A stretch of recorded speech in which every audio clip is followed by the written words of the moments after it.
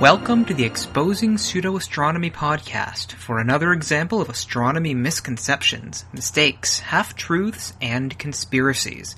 My name is Stuart Robbins, and this is episode 7, a bonus episode for the month of October 2011. The topic of today is the Apollo moon hoax, but rather than discuss a specific claim or specific set of claims, I'm going to give you the audio from a presentation I did in August at the Colorado Springs Skepticamp. This does not mean that I won't do a more detailed episode about some of these claims in the future. I've just gotten some requests for the audio from this talk, and so I thought this would be a good venue to get it out. Since it's a bonus episode, there won't be a puzzler at the end. This talk is also long. The presentation is normally a 1-hour talk, and I do use up the entire time, but I had to trim it down for this to about 40 to 50 minutes, and I still went a little long. Remember, this was a live recording, so the audio isn't the best. The loud thumping that you may occasionally hear is me smacking the Go Forward button on my computer in order to advance to the next slide. Also, this was a presentation given to adults, so before I start the recording, I need to say up front that my podcast does have the clean tag, but this episode in particular contains some instances of coarse language. By that, I mean it has a few Penn and Teller clips, so parents be warned, the F-bomb is dropped once or twice. With that said, welcome back in time to the Colorado Springs Skepticamp. Okay, so now we have Stuart Robbins, the Apollo moon hoax, why we did not go to the moon. So give him a big hand. Thank you.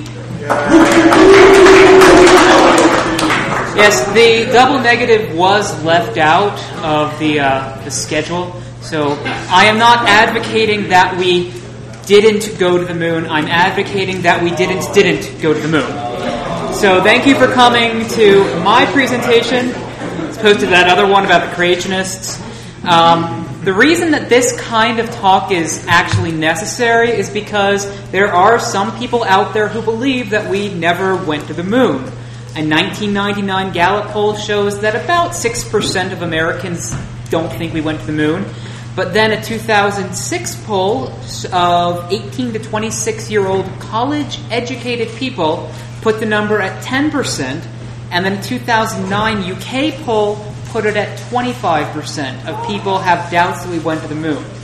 Even if it's 1% of the population, just of Americans, that means that over 3 million people think we didn't go to the moon. So those kinds of numbers make this probably the most widespread conspiracy theory about space out there other than UFOs. So my approach this afternoon is going to talk about claims that are made and then show why they're wrong. The claims can be divided into 3 main categories, with the main one being the photographic claims, then the environmental, and then technological. And then I'm going to wrap up with what the moon hoax landing has to actually claim in order to be a valid quote-unquote theory. The format of this talk is that I'm going to present the claim, or I'm going to let the people who believe in the conspiracy present their claim, and then I'm going to actually go through and say, no, this is why you're wrong. So to start out with, photography. If the cameras were so difficult to manipulate, how were thousands of photos taken with crystal clarity and precise framing? The pictures that we see that allegedly were taken on the moon are absolutely perfect. So the key phrase there is the pictures that we see. For every one picture that NASA put out in the 1960s and 70s from Apollo, there were 100 ones that they didn't put out. That's because this is something called a public relations campaign from NASA. They wanted to show our proud astromen, for those of you who saw the Simpsons clip earlier, the astronauts proudly stepping out onto the lunar landscape and taking good pictures. Photographs back in the 60s and 70s were expensive to duplicate, and so they simply didn't release the bad ones. Nowadays, you can go to plenty of online NASA Apollo archival websites and see that there were hundreds of really crappy photos. There were the lens flares, there was the ghosting, and there was the ghosts, if you were in the previous talk. I think that's an orb. Well, aren't orbs ghosts? Yeah, Yeah, it's Apollo 18. What about the still photography? Some say the design of the bulky spacesuits would have made it extremely difficult for the astronauts to operate their chest-mounted cameras. The man who designed these cameras is Jan Lundberg. Once on the lunar surface, in the dress, the light support system, you couldn't see the camera. They couldn't bend their head that far down. They had no viewfinder, they had to aim by moving their body.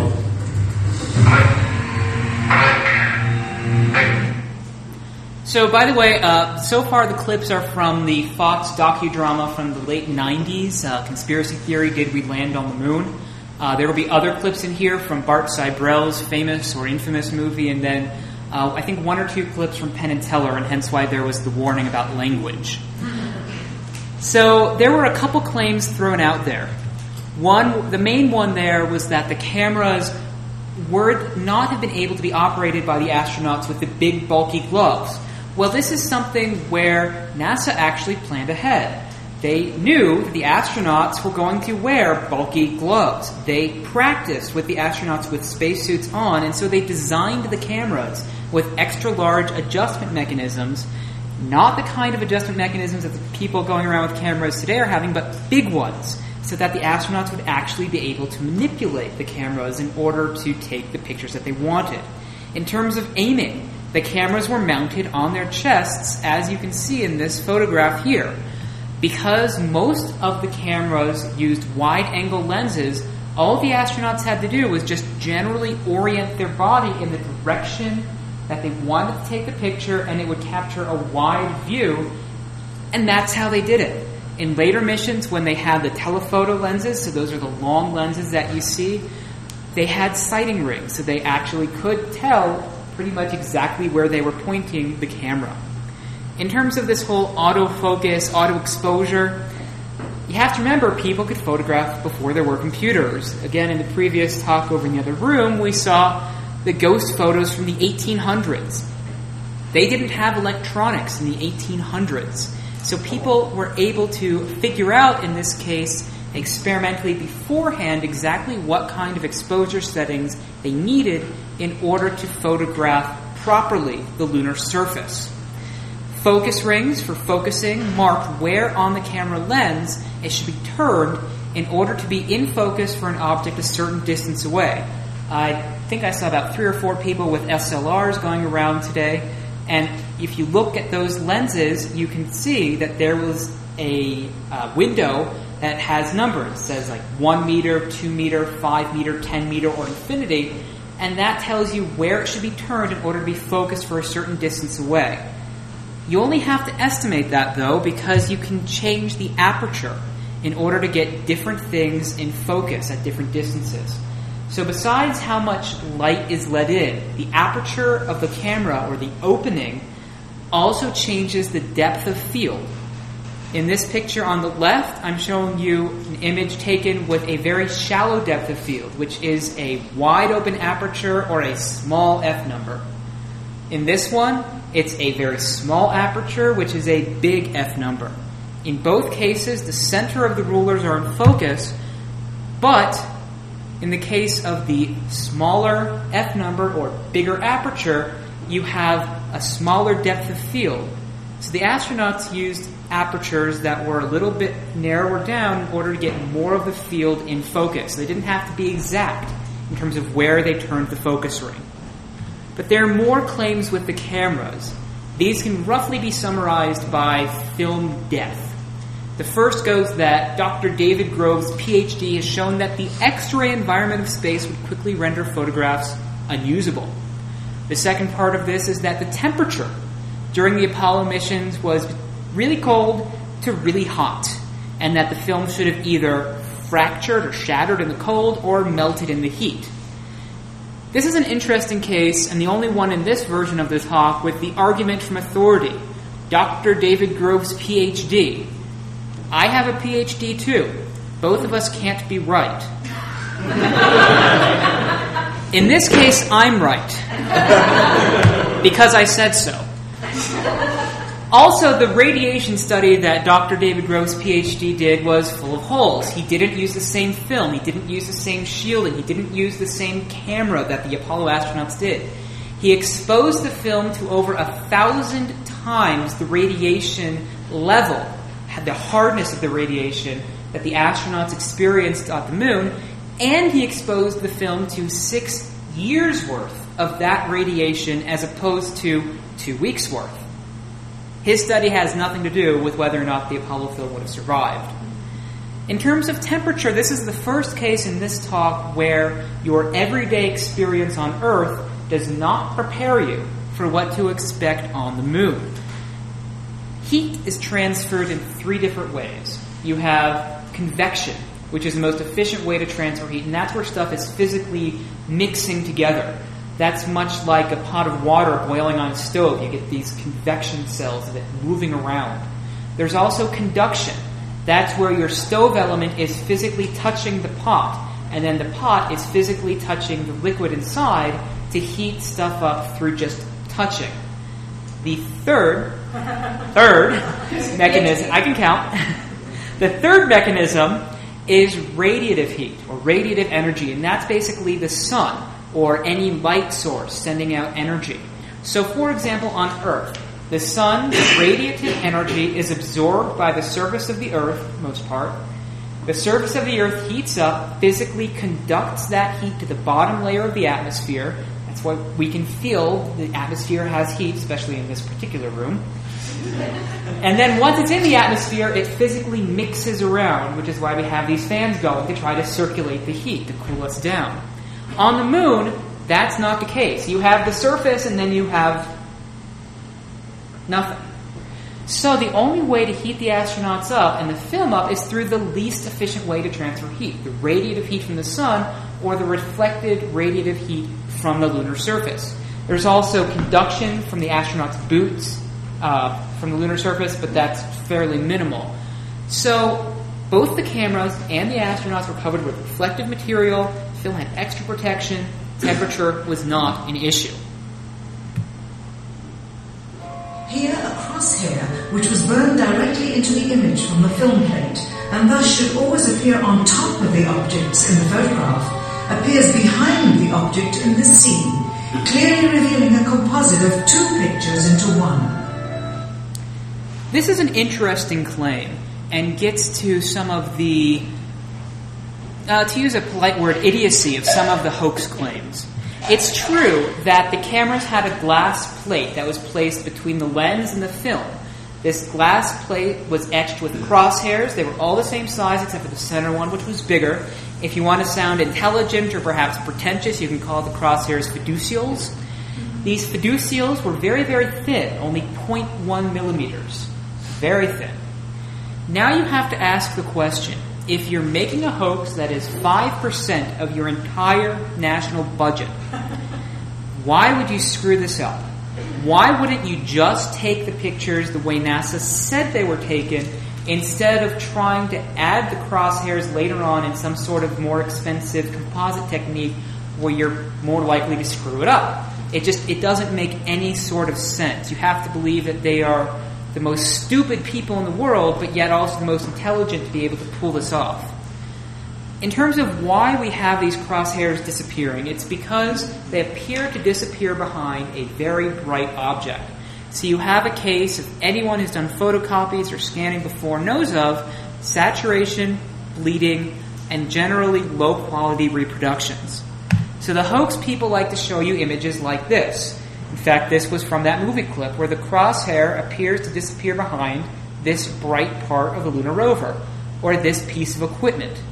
What they don't show you is the original image, where you can clearly see the crosshair is there, it's just a little bit lighter. Saturation means where the film can't record any more light. Say that piece of the film could only record between 0 and 100 photons, or particles of light. This equipment, let's say, is reflecting, in that span of time that the shutter was open, 150 photons. The fiducial was blocking 10 of those. So in the areas where the fiducial would be, you have 140 photons reaching the camera. It can only record 100, so it's still going to appear white. That isn't the case in this particular image, but that's the case in several others where you do have the fiducials actually covered up behind a bright white object. But we still have more claims with crosshairs, where in some photographs the large crosshair, the one that's supposed to be in the center, isn't. And the others are all tilted and not aligned properly with the image boundaries. The film used by the Apollo cameras was square. All examples of this are rectangular, especially in this day and age where everyone has access to basic image manipulation stuff. It's called crop and rotate. Remember, this was a public relations campaign, and a little bit of science was done on the side. So here's what they sort of like to show you. They show you the large crosshair off-centered, and all of them are tilted. This image is also 500 by 400 pixels, but the astronaut is majestically descending the ladder onto the flat, wild wilderness of the lunar plains, as opposed to the original image, where it looks like the astronaut is falling down a ladder onto a giant hill, and the guy holding up the camera was half drunk. This isn't the kind of picture you would want to see on the front of the New York Times. This one is. But in the original, the large crosshair, which you can't quite make out because of the light in the room, but take my word for it, I'm a PhD. Large crosshair is centered, the other ones are properly aligned with the image edges. Here's an astronaut who descends into a huge shadow cast by the lunar module. Yet his entire body is still visible. How is it that he is not shrouded in darkness? Here's the same maneuver from another Apollo mission. Again, the astronaut is brightly lit in what is an obviously dark shadow. And in this picture, the sun is directly behind the astronaut. His figure should be a silhouette. Yet even the smallest characteristics of his suit are recognizable. I hear some laughter. How many of you can see the moon in this picture? Raise your hand. Okay, so about a third of you are still awake and paying attention. Some of you are very good at sleeping with your eyes open. The fact that you can see the moon in that picture, in fact, the fact that you can see anything in here, has to do with light having an interesting property. It bounces off of things. It reflects. In this particular image, in fact, in all the images from the moon, there was only one light source, the sun. In this one, the sun was probably over here, somewhere behind that wall. The sun had light that bounced off the surface of the moon, and some of it bounced back into the camera. Some of it bounced onto the astronaut. Some of the light from the astronaut bounced into the camera. The fact that you can see this means that light bounces. Again, this is sort of one of those claims that when you first hear it, yeah, why, if you're in shadow, why are you lit up? But when you actually stop to think about what's really going on, the answer becomes fairly clear. When objects are lit solely by the sun, as all the scenes on the moon were said to be, after all, lighting equipment was not only impractical, it was unnecessary in bright sunlight, then all shadows, regardless of the landscape, will run parallel with one another and never intersect, as shown by this example. In these seldom seen photographs, obtained from a rarely used auxiliary NASA archival site, it is clear that these scenes were lit with artificial light. These shadows, which are cast at different angles, are evidence that a second light source is being used. Again, intersecting shadows, and again, and again. It is simply impossible for this picture to have been taken with sunlight on the moon. Now, despite the sad spinster music and the narrator's beautiful British accent, although I've heard better, I think Rich's British accent is better. Sorry, Rich. You do hear a bit of this conspiracy twist, or conspiratorial twist in what she says. You have the seldom seen photographs obtained from a rarely used auxiliary archival NASA website. What that means is that no one is interested in digging through tens of thousands of photos to find one or two that look like they have an anomaly to support your hoax claim. That's all that really means, but by saying that, it gives it a conspiratorial twist. Now, this is an interesting case. How many of you have ever done theater work or done photography work or done anything that has to do with lighting? Okay, about a fifth of you. So, or a quarter, I can't guesstimate very well. So, you know then, if you have multiple light sources, that it's not that you get a single shadow from one object going in one direction and a single shadow from another object going in a different direction. You get multiple shadows going from the same object in different directions. Very much like this famous scene from Victor Fleming's The Wizard of Oz. You have Dorothy, the Scarecrow, and Toto casting shadows in different directions. You don't have the Scarecrow's shadow going that way and Dorothy's going that way. However, no hoax conspiracist has ever pointed to any photograph on the moon that shows any object casting more than one shadow, as it must if there was more than one light source. What's really going on are varied topography and perspective issues, despite what Bart Sibrel has his narrator say. He claims that this is showing you different topography, where different topography is a flat grass and flat road. That's not different topography. Kind of ironically, he provides different topography with his car, and you can clearly see that the shadows go in different directions. So they like to show you images like this, where you have shadows going every which way. That's because of topography. They don't show you, go outside, have flat ground and a hill, and you have shadows going in different directions. In terms of perspective, this is something that you may have learned, or you probably learned, you may have forgotten, that in third grade or middle school or elementary school art class. Perspective. Remember when you had to draw the road with telephone poles and they got smaller and smaller and converged at a single point? That's perspective. They show you an image like this and say, look, these shadows are going in different directions. It's perspective. They don't show you a simple experiment you can do on your own. I had a single light source. It was over here. This was to show I walked straight backwards. I started nearly on top of the bowl, and then I walked backwards. And you can see that the shadow moves. It's only because of perspective. Until finally, when you're pretty far away, it goes almost horizontally. So putting these effects together, you get something like this, with shadows going every which way. That brings us to the final photographic claim, and that's the star. This is probably one of the main claims having to do with photography from the Apollo missions. The claim goes in why. Why are there hardly any stars visible in the Apollo pictures? The answer is simple. Professional astronomers would quickly calculate that the configuration and distances of star formations are incorrect, and so NASA had to remove them to make sure they could keep up the scan. This is another really stupid claim that when you first hear it might seem to make sense.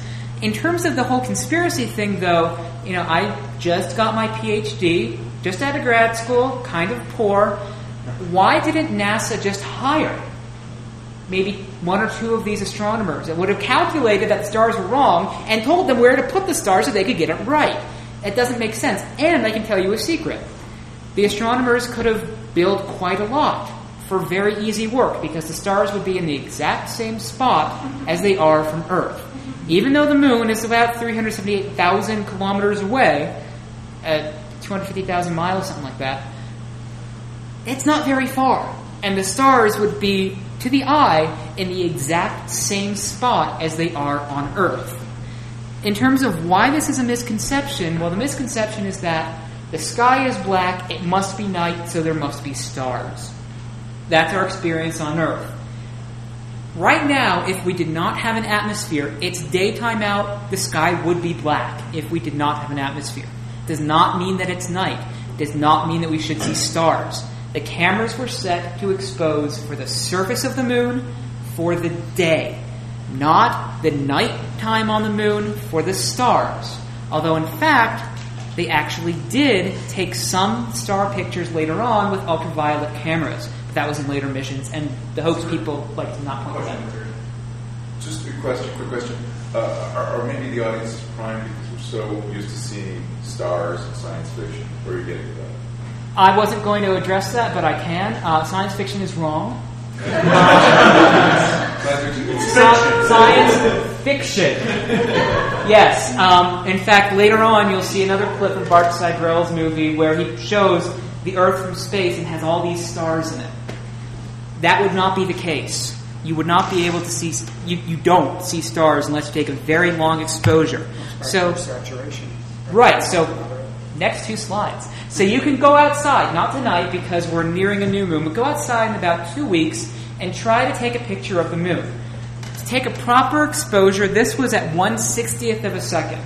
That's fairly fast. You can do that during daytime and not get saturation. This was at about f8, 1/60th of a second, displays a beautiful picture of the moon, if I do say so myself. But there are no stars. No stars.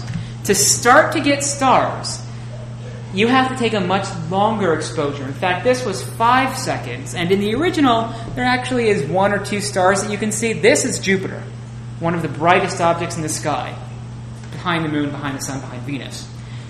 Jupiter is seen in 5 seconds. Stars are barely seen in 5 seconds. The moon is completely overblown. That's why we don't see stars in the Apollo pictures. So that brings us to the environmental claims. Someone apparently forgot to create a burn crater underneath the lunar module's 10,000-pound thrust engine, despite the fact that during ground tests there was a real concern for the vehicle falling into the hole the engine created as it descended. Here is a Norman Rockwell depiction drawn to based on the latest specifications and scientific data. In these enlargements, it looks as though the lunar module was simply placed there. Yes, Norman Rockwell depiction does not science reality make. It does look like the lunar module was sort of simply placed there. Although you have to think of, in this case, a blast as more like a blast of air, puff of air, as opposed to a blast crater, like with 100 megatons of TNT or whatever a good number is. So this was actually more informative of what the lunar surface was like rather than it being a hoax. Scientists like it when we see something that we didn't quite expect. This whole idea of scientists maintain the status quo is kind of really stupid. But another thing you'll hear, in fact you heard in Bart Seidrell's narrator say, you'll hear this 10,000 pounds of thrust. They don't mention this was throttleable down to 10% of that. 1,000 pounds of thrust. Still sounds like a lot. Let's do a little simple math and physics. We can take the exit nozzle diameter of the engine. It's big, about 5 feet, big area, simple division, and we get a maximum thrust per area of about 3.2 pounds per square inch. This was throttleable down to 10% of that, so small, 0.4 to 3.2. Now I hear some of you laughing. One person said, wow. To people who aren't engineers or plumbers or physicists, this may not seem like a number that makes any sense to you. Like, okay, so what? Let's compare it to a human footstep. The average adult human weighs about 150 pounds. In America, it might be 180, but we'll keep the math simple. 150 pounds. Well, in Boulder, it's more like 120, and I feel bloated, but that's a different issue. So, 150-pound person, the average footstep is about 50 square inches. You know, years may vary. Do simple math. Pressure of a footstep, 3 psi, equivalent to the maximum thrust from this engine nozzle. The fact that when the astronauts were bouncing around the moon and they didn't make a blast crater under their feet should give you enough evidence that there really should not have been a big blast crater from the engine. Unbeknownst to the citizenry, high above the Earth, beginning at an altitude of 1,000 miles and extending an additional 25,000 miles, lay lethal bands of radiation called the Van Allen radiation belts. Every space mission in history with humans on board, from both the United States and Soviet Union, from the first in 1961 to the present, has been well below this deadly radiation. So here you have the stars. Mercury, Gemini, Soyuz, Skylab, the Space Shuttle, all maintained altitudes well below 1,000 miles. All except Apollo. To survive the hour-and-a-half journey through this radiation field necessary to reach the moon and return, solid lead shielding between the astronauts and the exposure outside would be required. The response to that from me to begin with when I first heard this was, where's your math? This is actually an often repeated claim that you need 6 feet of lead shielding, but no one has actually stood up to say, yes, here's the math, this is why. In fact, lead shielding is one of the worst methods to protect you from the type of radiation in the Van Allen belts. Backtrack slightly, the 6 foot of lead shielding, besides no one ever having actually claimed to take credit for it, I was only able to find 2 references. One was in the 1980s, where someone said you need 6 feet of lead shielding to protect a crew of astronauts on a 2,000-year trip to the nearest star. The other reference was in the 1930s by a physicist who said that a certain type of radiation was eliminated by the time you got to the bottom of the lake, and when you added the column density of the lake water to the atmosphere, you got 6 feet of lead shielding, It has nothing to do with Apollo. So the radiation type in the Van Allen belts are alpha particles and beta particles. Alpha particles is a fancy physics term for helium. To protect against alpha particles, you can surround the spaceship in a helium balloon, in a rubber balloon. That'll protect you. A piece of paper will protect you from a helium particle, because helium is big, heavy, and generally low energy. Electrons, not so much. Now, the electrons will be blocked by lead shielding. But the problem is that when you absorb an electron with metal, you have a tendency to produce Bremsstrahlung radiation, which is a big fancy physics term which means higher energy radiation, and you knock off X-rays. Those are more dangerous to the astronauts than the particles you're trying to shield against. What you really want to protect against these electrons are low-density materials like plastics, which is what they used, or actually water would be a good shield, but you can't really build a spaceship out of water unless you're a Xindi in that really bad series of Star Trek. So their worst mechanism, or their best mechanism to shield you is actually physically the worst mechanism. Besides this, the mission profile, NASA's not stupid. They know the Van Allen radiation belts was there, or are there still today. They went through a thin part of them, so that the total exposure time round trip was only about 3 hours. The astronauts wore detection meters, and they found that they got an average dose that's only about 5 times the average dose to an American. This is more than the average dose that plane pilots get. The maximum dosage was still less than 0.7% of a lethal dosage, and yet this claim still persists. Now we're going to get to one of the other very big environmental claims. If there's no air or wind on the moon, why is this American flag waving? The fact that the flag flaps on the moon where there's no atmosphere means that there must have been a little blast of wind out in Area 51 where they shot this.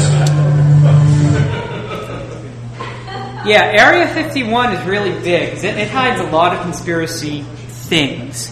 So why do we see the flag waving? Well, first, if anyone ever shows you a picture of the American flag on the moon, and they say, look, the flag is waving, ask them how you see motion in a still picture. You can't see motion in a still photo. It is not waving. It has ripples in it that are stationary, because in the airless environment of the moon, there's no way for the ripples to dissipate other than the inertia of the cloth. It's just going to sort of hang there and very, very slowly settle out. The reason that it's not taut is because during Apollo 11 they had trouble connecting the rods that were actually going to keep it taut. They just said screw it and went on with the actual science and getting home safely. But they liked the look, and future missions liked the look too, so they didn't bother with the rods that would keep it taut. In fact, you can go to YouTube and find hours of footage of the Apollo moon landings that focus, have the flag in the picture, and you will see it with ripples in it that just stay there. Don't move whatsoever unless the astronaut is physically twisting it. But that brings us to one of the other major claims, the infamous Sea Rock. The Sea Rock, that's a beauty. See my little C right there? That's a capital C. That's a prop C. That's what you use when you're making sets. What Renee's referring to is that he thinks Hollywood art directors label props with letters to indicate where the props go. This isn't our first go fucking. We've never seen props labeled with letters. Rudy here is our art director. Rudy, you ever seen props labeled with letters? Fuck no. A man who clearly knows more about props than anyone in bullshit is sure this rock is a misplaced prop. Somehow, this guy put the C up. He had a whole bunch of ways he could have put that rock, and he put it with the C up, because that is a definite capital C. So the prop man blew it. This is not the moon. This is a set, period. That Renee sure has a keen eye for mistakes. Don't forget to sweep the chiming. All this space stuff can make a million parts. And so it's break time. Bring me a bottle of water and get a drink. Give me one. He keeps his water in a vodka bottle and labels it with a capital V. Let's get back to that supposed prop rock. This is just a hair that got caught in the negative when they were making prints of this picture. In the original negative, you can see that rock is not labeled C. The hair wasn't in there. So this is just a ridiculous claim. So Phil pretty much explained it. Here's Renee's photo, here's the original photo, but you can say, okay, well, NASA just airbrushed it out after Renee found it. Well, that's not actually true. This is Apollo 17 or Apollo 16 photograph AS16107174446. Now, the photo taken before this, photo AS16107174445, shows that same rock. Let's take a look. No C. For the hoax, or for the conspiracy, well, both, for the conspiracy hoax to be true, both photos would have had to have had the C in it. And you would have had to be incredibly stupid, but yet still incredibly smart to pull this off, to only airbrush it out of one of the photos and not the one that was taken right after this. Now we go more on to rocks. We have the stupidity of scientists claim. Geologists have never seen lunar rocks before. They wouldn't know a genuine one from an ordinary Earth rock or one that was made in a magical radiation oven. And I see Rachel banging her head already. We have the conspiracy. Okay, so Sean, you should be banging your head too. We have the conspiracy that geologists are trained in government-funded and government-controlled universities. If the government wanted to keep the true nature of the lunar sample secret, they certainly could control what these stupid geologists know and learn. And then we should study astronomy. It's more interesting. Then you have the really, really twisted one. The U.S. government threatens any geologist with terrible consequences if he or she should reveal that the samples he or she obtains from NASA are not actual lunar surface samples. Well, this is kind of the equivalent of telling geologists you don't know what you're doing. The Soviet Union also had sample return missions. Granted, they returned about 0.1% as much material as Apollo did, but their samples have been examined by geologists around the world, as have the Apollo samples. They look the same. They look like the geologists who are sometimes trained in government, sometimes in private universities, would expect the lunar rocks to look like. So you would have to suppose that the entire body of the world's geologists are controlled by the U.S. government, and that the U.S. government and our worst enemy, the Soviets, were in cahoots. Or you could just break into, well, they're just patsies for the Illuminati, and at that point I really can't help you. So if we break the rocks down and go to dust, we have that the dust is fine-grained and lightweight, and there should be huge clouds of it kicked up by the lunar rover. Well, this claim is true. Dust was kicked up by the lunar rover.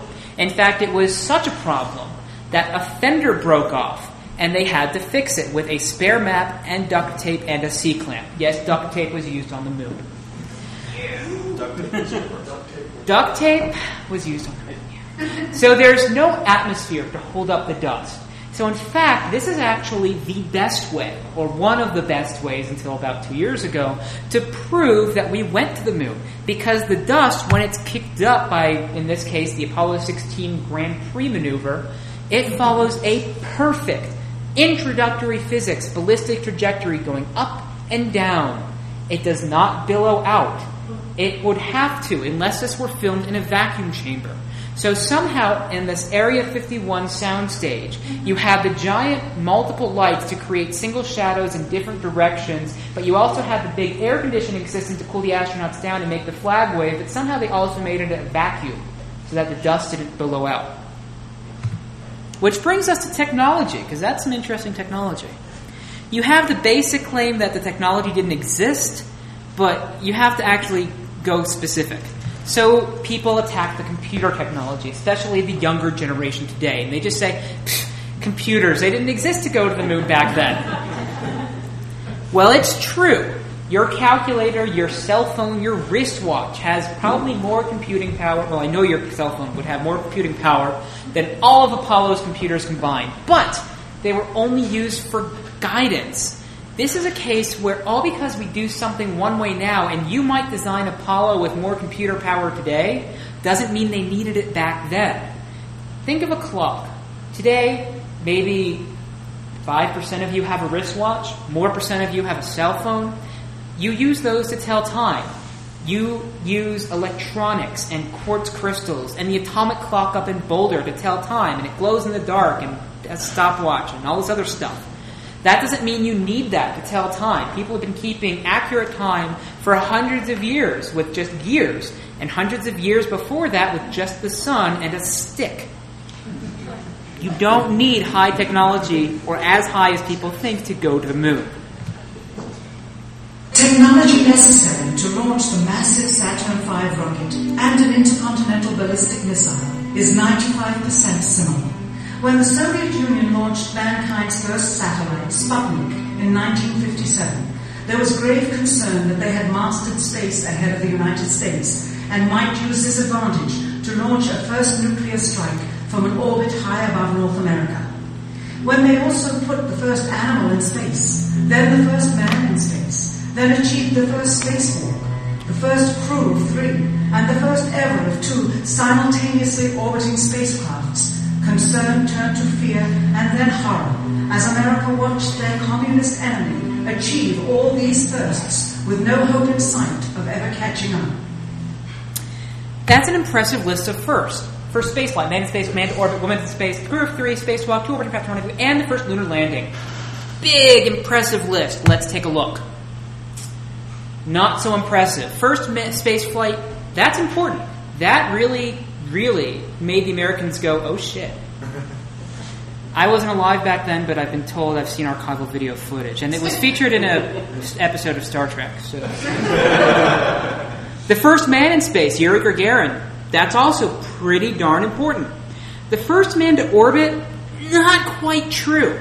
Under the United States and USSR agreement to set records, in order to be counted as the first person, could have been a woman, first person to orbit, you had to land. Yuri Gagarin did not land. He parachuted out because the landing gear failed, although the USSR did not admit to that until 40 years later. So technically, John Glenn was the first man to orbit the Earth. First woman in space, great for Valentina, doesn't really have anything to do with technology. First crew of 3.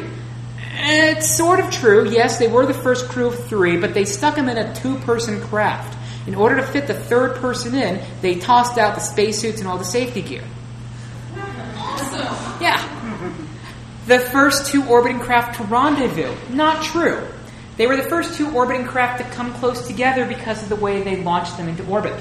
It wasn't until our Gemini 6 and 7 that we actually were able to have two craft physically maneuver to rendezvous, which is kind of what you need if you're launching from the moon, want to get to the command module and then back to Earth. So, yeah, the Soviet program was based on ballistic missile technology with a goal of the record setting. They wanted to do the sexy or the, gloating, we did it first, nanny nanny boo boo. But their firsts were usually followed by the United States within weeks and sometimes even days. In fact, with the Gemini program for the United States, that was what set us up, the astronauts and the controllers, for the Apollo program. We set rendezvous records for endurance, altitude, spacewalk duration, launch time turnaround, all these other things. And the Gemini program was vital for getting us ready for that. The Soviet program, not so much. Wrap up to wake you up. Why a hoax? Well, there are a couple different psychological reasons. We like to account for variations in observation. You see one thing, I see another, we have a conspiracy. It's really not that hard. We're naturally distrustful authority figures. When was the last time you trusted a congressman? We like to be on the inside or think that we're on the inside. We want to say to our date, our husband, our wife, hey, I know something nobody else knows, and it's about a giant government conspiracy. I could be killed if people find out that I know about it. Let's have sex. They also do it to seem intelligent, although those two might not actually go together. Also, there's this whole entertainment and shock value. I mean, this is why Alex Jones has a radio show. Shock value, people listen. It's more interesting to have a conspiracy than to say, okay, yeah, we went to the moon. But what the hoaxes are is that they say either NASA's views must be completely correct, down to the smallest, minute detail, or the conspiracy is true, and you have to believe us, and you can't believe them. But to be true, it must have actually been easier to create and maintain a consistent, and I point that out because I pointed out a lot of stuff during this talk that was not consistent. It has to be a consistent conspiracy in order to actually be valid. But rather they employ contradicting arguments from authority, circular arguments, unoriginal evidence. In fact, they're a lot like creationists with that. Creationists present evidence, in quotes, against evolution. They don't actually present evidence for creation. It's against something. It's the same thing with the moon hoax. They present evidence against NASA. They don't actually present evidence, or much, for their own views. Now, there's a lot of stuff I left out because of time, and this is a shortened version. But really the bottom line is that in order to make a hoax claim, all you have to do is see or hear something that doesn't completely make sense to you, and you have a hoax. The conspiracists rely upon just convincing you that any single one of their arguments is plausible, and that if any single one is true, then that casts doubt on NASA's story.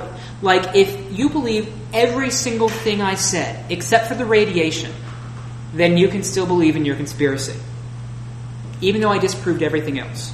That's why it's also so difficult to refute hoaxes and conspiracies. It's because you have to know about all these different fields. In this case, you have to know about photography, geology, physics, radiation, history, politics, mechanics, heat transport, and all sorts of other fields in order to explain all of the conflicting observations. And that's why it's so much easier to perpetuate a hoax than it is to get rid of it. And I want to end with this. This is actually, so now we do have a spacecraft currently in orbit around the moon called the Lunar Reconnaissance Orbiter. It has a camera on it with sub-meter resolution. In fact, just this month it is dipping to a lower orbit and we'll be able to get 20 centimeter per pixel resolution. And we can image the Apollo landing sites. This is Apollo 17, the lander, the flag, the dust tracks from the astronauts. And on the Moonzoo forum, the Moonzoo is a citizen science project. I happen to be the science PI of it. On the Moonzoo forum, some people actually took images of the Apollo landing sites at different sun angles and put together these really cool movies. And you can see almost a 3D effect of Apollo 11 because of the sun's basically moving. Or Apollo 17, and you can trace the flag shadow, and you can trace the lunar module lander shadow. And I just thought I would end with that. It's really cool. It's 3:49, so if there are any questions, I can take those. I do have a 1-minute Penn and Teller clip that I can end with if there aren't questions, though, or if there's extra time. Rachel? If I'm remembering correctly, Stuart, didn't we also already have some actual lunar rocks that were ejected that we picked up? Yeah, so that, because of time, I left one of those out, is that we do have meteorite samples from the moon that have been collected, and they've been compared with the Apollo and the Luna sample returns, and they compare very well. And we know that that the sample returns came from the moon as opposed to being just meteorites that they said came from the moon, because when a meteorite comes through the atmosphere, the outer crust burns up, or not burns up, it melts and creates what's called a fusion crust. And all meteorites have those, as opposed to rocks from the moon, because it's an airless environment, have these micrometeorite impact points. Those are melted away when it comes through the atmosphere, and so all the Apollo samples have these micrometeorite impacts. All of the ones from Antarctica or elsewhere have the fusion crust.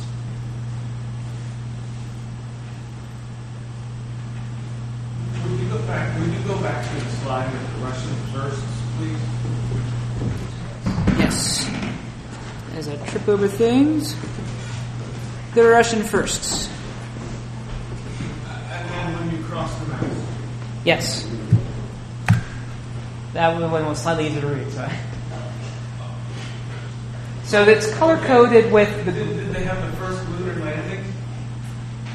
So they had the first... It wasn't a manned lunar landing. Oh, okay. The first lunar landing is a polite term for lithobreak, is what my advisor calls it, which means that they crash landed. They were the first country to actually have a craft that was sent to the moon and actually made it to the moon. And it crashed. I thought that might be a Freudian slip, where you came away and you knew. See, keen eyes. You know that although I'm still waiting for my paycheck from NASA. Can you re-explain the part about the debunking how it couldn't have been cold temperatures that hurt the film? So that basically has to do with how heat is transferred. And for heat to be transferred away from the cameras to cool down, it would have to radiate that heat away. Just basically, so every object that has a temperature also emits light. So you're radiating away heat. You're radiating away light. It peaks in the infrared, but every now and then you may pop off an X-ray or two. That's the only way to actually release heat from the cameras, is it would just radiate that heat away. The only way for it to absorb heat is like if you go out on a sunny day and you absorb the sun's rays. That's the only way to do it. But you might notice if you wear a white shirt, you're going to absorb less heat than if you wear a black shirt. And so the film, or the cameras and the astronauts were coated in white so that they didn't absorb a lot of light. And the cameras also had extra insulation and extra shielding in order to protect from those differences in temperature. So the only way to actually change the temperature was very, very, very slow radiative energy. That might not be... So the film temperature was cold, right? Inside that insulated... Right, it would have been about the temperature that it was packed up and it got equilibrated to en route, because it was in the Apollo module for 3 days. I don't know anything about film emulsion or what it, I just don't know how valid any of those arguments are. So you compensated for if the film's cooler, you can use a higher speed film to compensate for the fact that the reaction is going to be less. What they're really claiming is that basically they think that if you take a camera out on the moon, you immediately, if you're in the shade, drop to 200 degrees below, and if you're in the sunlight, you immediately heat up to 200 degrees above. And so what I'm trying to say is, no, that's not the case. It takes much, much, much longer, and the very slow change is not going to be enough of a change to render the film melted or broken up. One of the reasons why the shuttle opens its bay doors when it went into orbit to radiate excess heat. Mm-hmm. Okay, so I saw the 5-minute sign a bit ago. I have the time at 3:50, 3:40. Do I have a minute? All right. Well, I don't like to go over. I really hate it when professors go over and they keep you, and you can't get to your next class, and they're really rude. God, Jesus fucking Christ, Neil! How many times do we have to try this? One small step for a man, not man, a man. That's you. Everybody take 5. Neil, practice your fucking line. Oh yeah, let's use real pilots. How many use real pilots? Think the moon landing is easy. You need dirt, wardrobe, a soundstage, a lot of black paint, and stupid suits. The hard part is shutting people up. It's been 36 years. You think the technicians and prop people, camera people, directors, everyone works at NASA and the Jet Propulsion Lab in Pasadena, and all the expos at Cape Canaveral in Florida, plus members of the U.S. Congress and the White House all shut up about this amazing cover-up for all that time? The government couldn't even fucking cover up a break into a psychiatrist's office in a fucking cheesy hotel. Watergate is the answer to all this shit. They couldn't cover that up. Fucking can't do anything. Thank you for coming.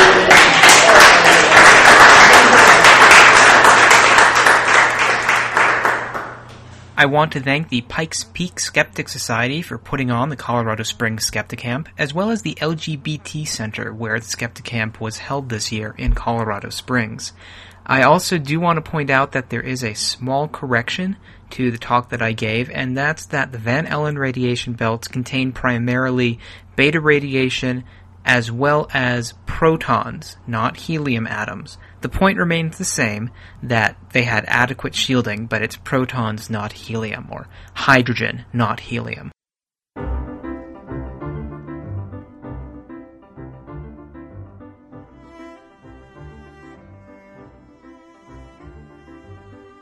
That wraps up this topic on the 7th episode of the Exposing Pseudo-Astronomy podcast.